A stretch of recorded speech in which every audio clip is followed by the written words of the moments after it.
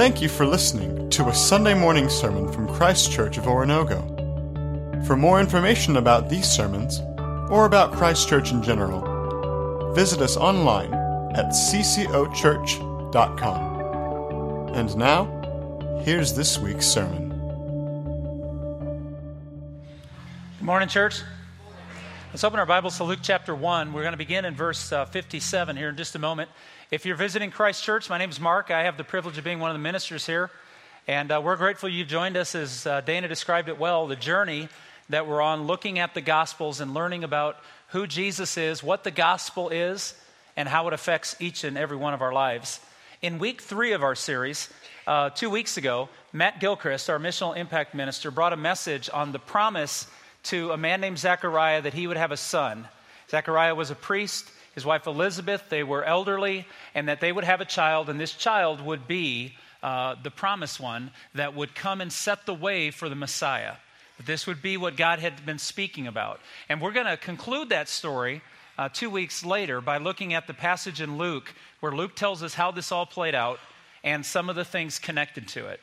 While we do that, I want to talk to you about, and I hope this isn't a bummer, I got some looks first hour like maybe I was the Grinch, and I can be, I just don't want to be today.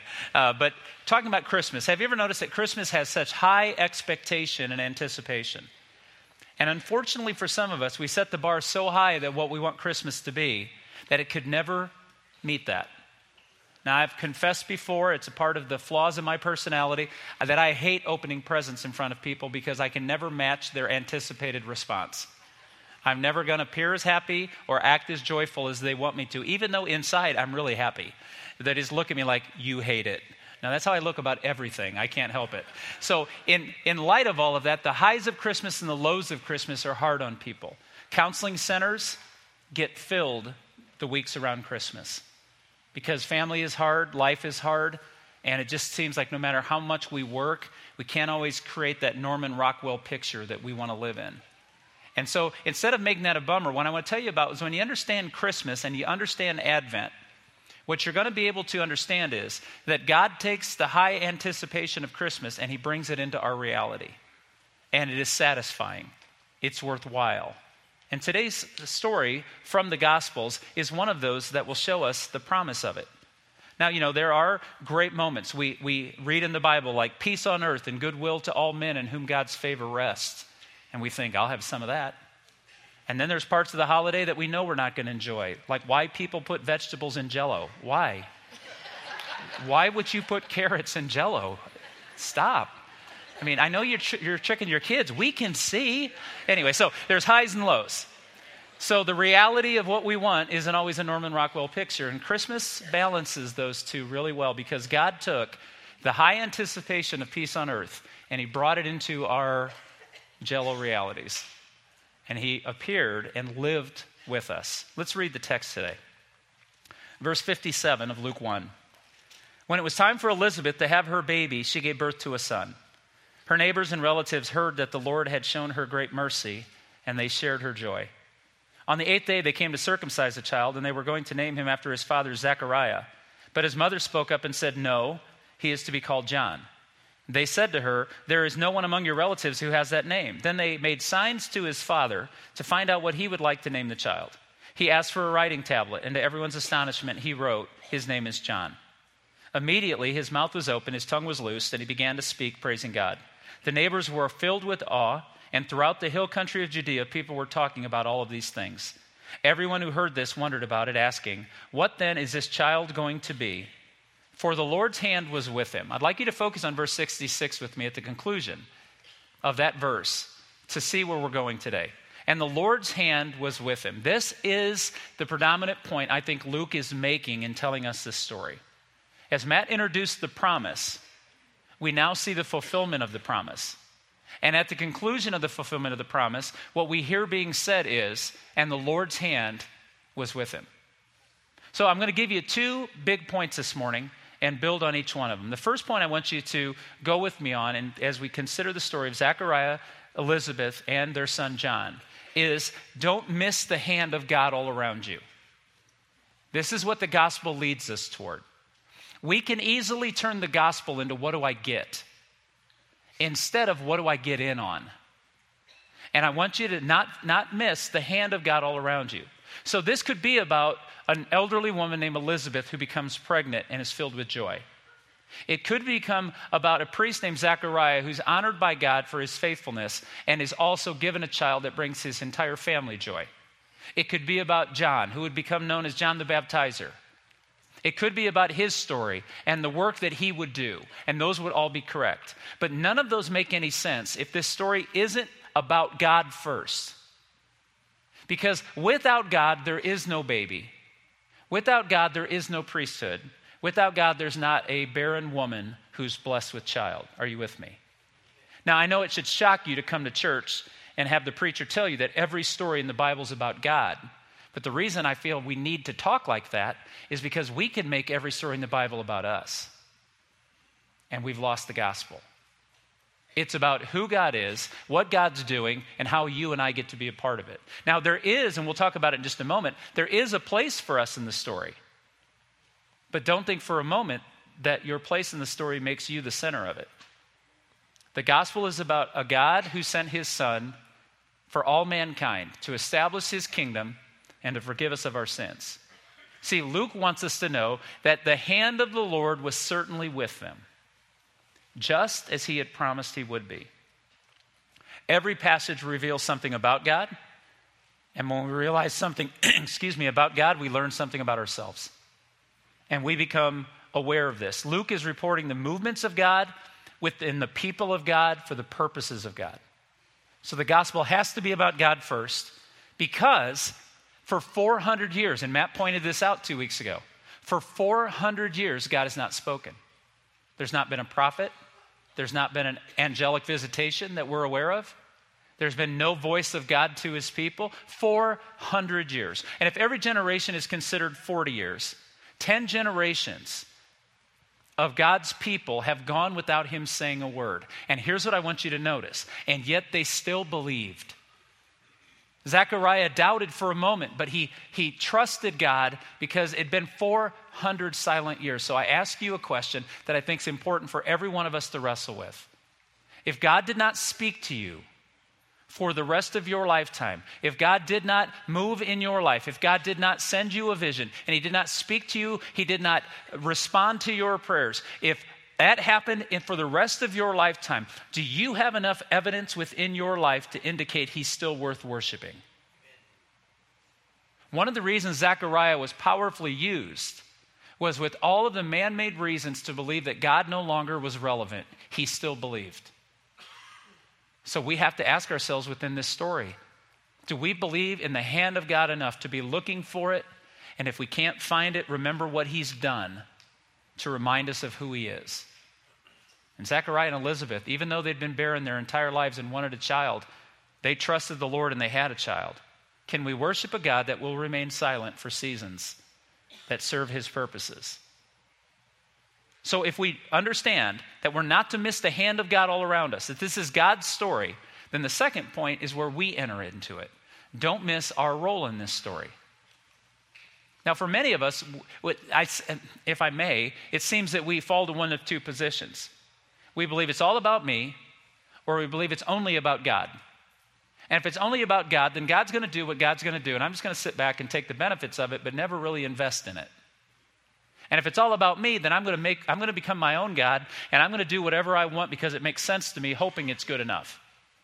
And I'd like to move all of us back to the center of the gospel, where it's all about God, and he's invited us into the story.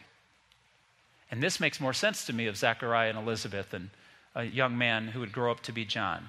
You see, in Israel, just like in our country, and in the days of Jesus, just like in our days, birth is a big deal. It's an important thing. As the days arrive toward the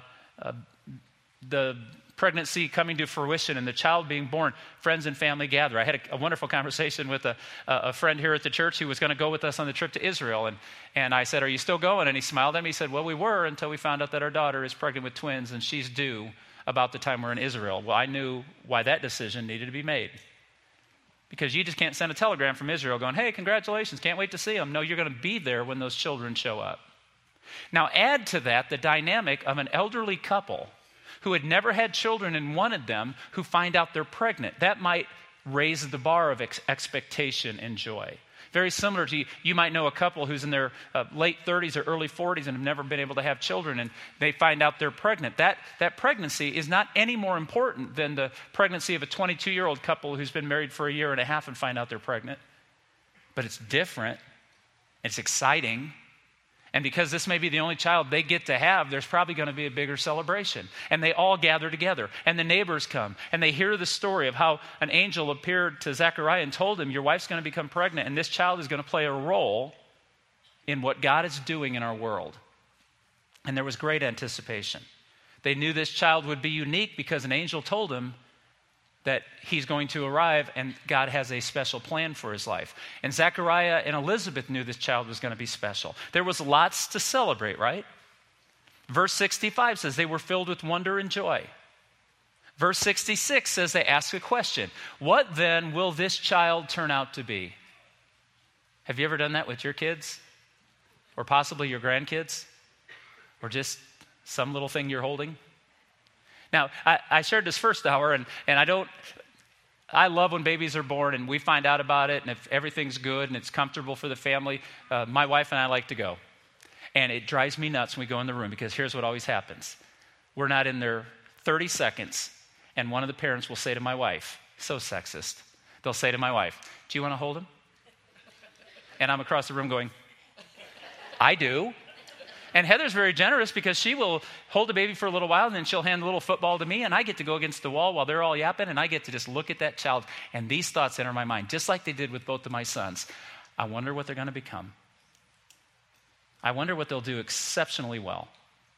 I wonder what they're going to be horrible at.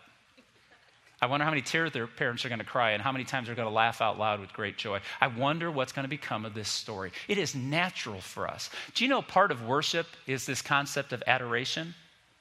To adore something. We all know how to adore something when you hold a baby. You notice its little nose and its foldable ears, and you look at her and you think, she has no eyebrows. There's things that I think of when I'm holding a child. But the whole time I wonder, what are they going to become? And is it going to be a good life, a sad life, a powerful life? Are they going to be famous? Are they going to just be a person that just lives their life really well and nobody really notices them, but they make a difference? Are you with me? Do you know what worship is? It's not singing, although that's part of it. Worship is just simply holding God and staring at him. It's thinking, who is he? What has he done? Look at all the amazing things he's done for people. How could he love me so much? We know how to worship when we hold a baby. And so they're all asking this question of Elizabeth and John. I wonder what this child's going to become. And if verse 65 says they had joy and wonder at this birth, then how much greater should our joy and wonder be because we know the rest of the story? We know that this child would preach powerful truths and not always be popular. We know that he would leave his mother and father's home and he would live in the wilderness, that he would pursue the Lord and live a very, very barren existence. We know that he would baptize Jesus and baptize hundreds, if not thousands, and that he would call them to repentance, that he would make straight the way of the Lord. We know that he would make this huge investment, and then we know he would be arrested by politicians for speaking out the truth, and that he would be beheaded for a crime he did not commit. We know all of his story. And we know that he would prepare the way for the one who would come, the one who would live. We talked about this last week, and I want to say it again. It's that important. That you may dismiss the incarnation as poetic, but I'm telling you, if Jesus was not here physically to die and take the punishment of our sins, we would not be forgiven. So we know he really lived.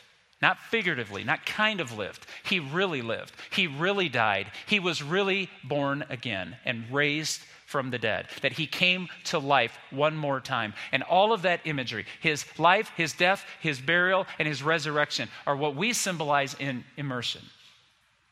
To die to self, to rise cleansed to God in a new life. And all of this beauty, we know, if their joy and their wonder was so great, wondering what he would become, how much greater should ours be when we know that this young man born to this old couple would announce to the entire world, behold the Lamb of God. when Jesus came over the hilltop. So I want to tell you 3 things about how you and I can get in this story and how we need to know our role, because it all goes back to God. First of all, God's promises are all real. And if you're taking notes, I want you to not just focus on the word real. I want you to understand the word all. There are believers, people who believe in God, who believe some of God's promises, but not all of God's promises. And I'm going to speculate this morning, if you don't believe that God is always true, then he's never true. So all of his promises are real.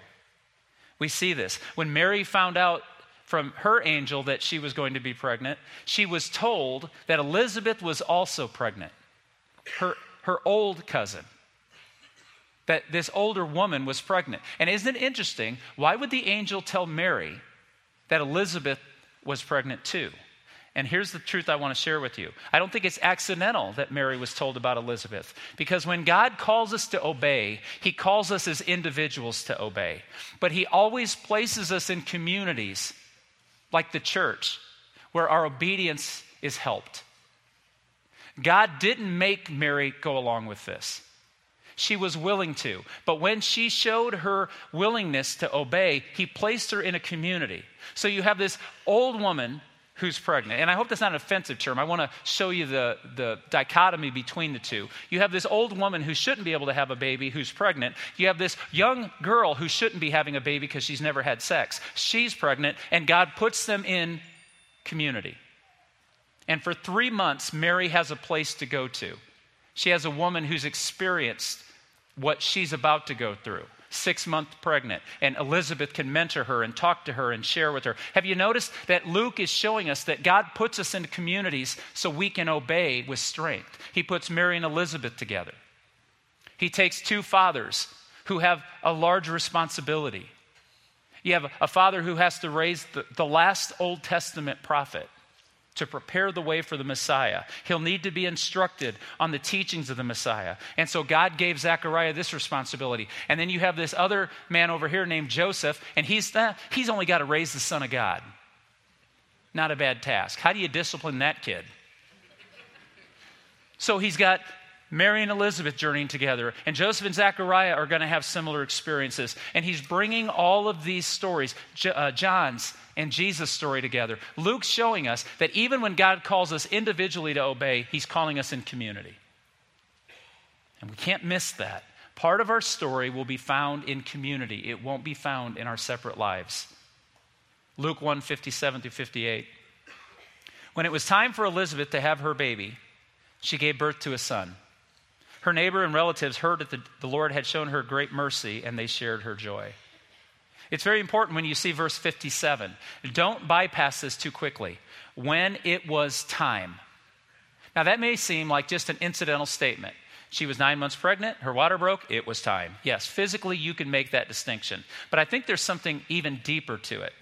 When it was time for what? For the last Old Testament prophet. Now I know if I'm causing you some consternation over that, let me explain. He is an Old Testament prophet even though he's found in the New Testament. I get that.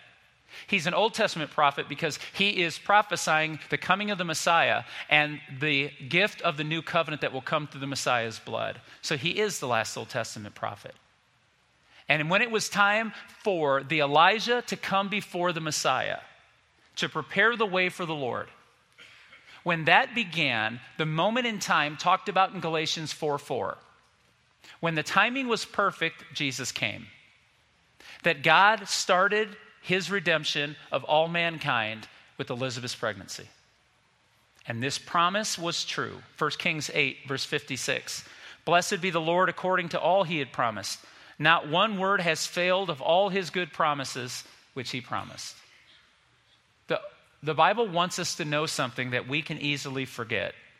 Every promise of God will come true. All promises are real. And so don't just take pieces of God as if that's enough. Take all of it because it will all come together. As Matt talked about 2 weeks ago, we see the promise here. It's all real, it's all true, and it came together. In fact, in verse 72, if you still have your Bibles open, and I hope you do, if you look at verse 72, when Zechariah breaks forth in praise, Some of his words say, to show mercy to our fathers and to remember his holy covenant. Zechariah said he did exactly what he told me he would do. And that's a testimony that we can all share in community. God has been faithful. God has been good. And church, God's not just good when you're healthy. God's not just good when you graduate. God's not just good when you have a good financial year in your business. God is good when all of those things aren't true. Because his goodness us, remember, if he remained silent, or another way of saying it, if he never did another good thing for you, has he done enough? It's the heart of our worship. You see, God promised salvation to all those who call on him. He promises that whoever comes to him, he will receive. He promises that when we confess our sins, he will forgive them. He promises to give strength to the weak. He promises to give wisdom to the ignorant. And he promises to give blessings to those who ask. And all of those promises are real. And every single one of them will come true, even if it takes 400 years of silence for them to happen. The second reason we can get in on God's promises is not only are all of his promises real, but his purposes are gracious. God enjoys. He finds delight. In fact, in Ephesians 1, it says he finds good pleasure in blessing us. This is why he does what he does. Verse 59. On the 8th day, they came to him to circumcise a child, or they came to circumcise a child, rather, and they were going to name him after his father Zechariah. But his mother spoke up and said, no, he is to be called John. Now let's pause for a minute. How would you have reacted in the birthing room or in the room in the hospital when they brought you your baby for the first time if your family had gathered and told you they were going to name the child for you? Have you noticed this is what's happening here? They come in and they say, she says, we're going to name him John. And they're like, no, we don't like that. Excuse me? Get out of my room. In fact, leave now. I think the woman who just went through 9 months of pregnancy and just went through labor probably doesn't need to be told by anybody what she ought to do. She has a right? So you have this moment, and the mother spoke up and said, no, he's to be called John. And listen to the gall of these people. They said to her, there is no one among your relatives who has that name. Then they made signs to the father. At that point, Elizabeth should have pulled out the whip and cleared the temple. Anybody with me on this one? At that time, I'm like, you can ask God himself. The name's John, okay? So anyway, they made signs to his father to find out what he would like to name the child. He asked for a writing tablet, and to everyone's astonishment, he wrote, his name is John. Everyone's astonishment, their bitterness. God is gracious. Well, why would I say God is gracious if that's our text? Because here's what I need you to know. God doesn't name everyone, but when he does name somebody, he's telling us something. Think about that with me. God doesn't name just anybody. But when he does name somebody, he's telling us something. John is short for the word that means Jehovah is gracious. It's an elongated word that they shorten to John, but it means God is gracious. If you take the first part, Jehovah, and then you take the last part, his grace, why did Elizabeth and Zechariah, why did they want their son named John? Because here's a woman who wanted a child and couldn't have one, and God gave her a child. He's what? Gracious. And here's a man who wanted a child, and his wife is blessed with a child. And not only is he going to have a child, but he's going to have a child that has purpose and calling, and a child that's going to be used by God. And Zechariah says, no, we're going to name him God is gracious. God doesn't always name people, but when he does, he's telling us something. In fact, David Platt, in a book I recently read this fall, said that if you look at the plan of redemption, you're going to notice these things. Zechariah's name means God remembers promises. Elizabeth's name means God is faithful. John means God is gracious. Jesus' name means Jehovah saves. Are we picking up here? God doesn't always name people. But when he named John, he was telling us something. When he named Jesus, he was telling us something. He was telling us that I am doing my work. Don't miss the hand of God. And don't miss your chance to get in on it. Because his promises are real. His purposes are gracious. And lastly, his powers are wondrous. It's found in verse 64. Immediately his mouth was open and his tongue loosed, and he began to speak in praise of God. Immediately. One of the key words in this. Luke uses this word. When you read Luke's writings, you're going to notice that Luke uses the word immediately. Remember that Luke was a physician. So when he's describing a miracle, what he likes to point out, at least with consistency, for the most part, is he points out that when Jesus said, get up, the guy immediately got up. When he touched the person's tongue, it immediately was loosened. When he wrote the word John and was obedient, immediately this tongue that could not speak for 9 to 10 months was now speaking, and the first words out of his mouth were praise. It doesn't matter how long God has been silent. When he speaks, we speak. We have something to share with the world. You see, this story is not about me. It's about God, but he lets me be a part of it. The gospel is not just about what I get from God. The gospel is about what I get in on with God. And he lets us be a part of this wonderful story. Verse 65, 66 says, the neighbors were all filled with awe. And throughout the hill country of Judea, people were talking about all these things. Everyone who heard this wondered about it, asking, what then is this child going to be? For the Lord's hand was with them. So how does the story of this couple blessed by God with a child, and this child who would go on to do a powerful work to make straight the ways of the Lord, to prepare the path of Jesus into our culture? Well, the truth of the matter is, you and I are not called by God to prepare the way for the Lord. But we are called by God to prepare the way for those who don't know him. Do you see the difference? John was called by God and set apart by God to come into the world and announce that the Messiah was here and he would be making his appearance. And when he came to be baptized, he called out, behold, the Lamb of God who takes away the sins of the world. And that's what John's role was, to prepare people for Jesus coming. And you and I are not called to do that, because that's already been done. We are called, however, to prepare the way for those who don't know him, to love our neighbors, to turn the other cheek, to not demand our rights, if by doing so we can lead someone to the presence of the gracious, wonderful, promise-keeping King. And this is what we've been called to do, to get in on the story, so that when Jesus does return, and he does call his own to himself, he says, my sheep know my voice, and I call and they come. That when he calls names, there will be people who don't know that day's coming. They don't understand who Jesus is. They believe that the gospel is go to church and be told how to live. But they don't understand worship. They don't understand who he is. They don't adore him. They don't spend time pondering that he can be trusted, that he is true, and that he is powerful. That's why we're here. We're not here just to get this huge benefit of going to be wherever heaven is with God in that day. Our benefit is that we get to invite people to go with us by introducing them to Jesus. Where Zechariah and Elizabeth's story is powerful, there is no story without God. Where John's story is even more powerful, there's no story of John without God. And where our stories may or may not be powerful, we have no story without God.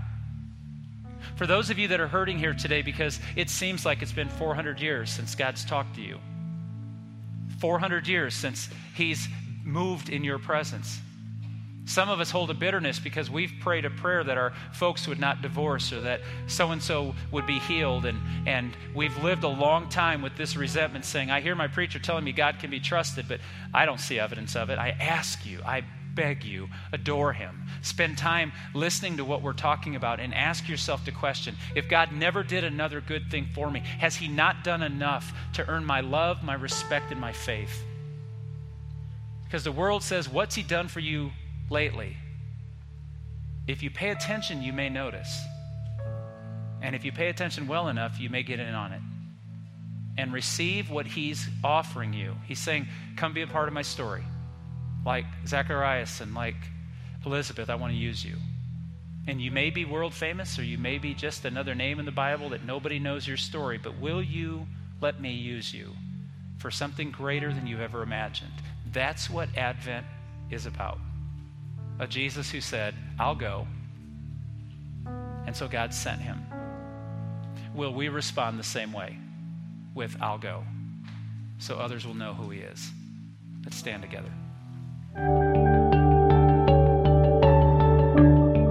Thank you for listening to a Sunday morning sermon from Christ Church of Oronogo. For more information about these sermons, or about Christ Church in general, visit us online at ccochurch.com.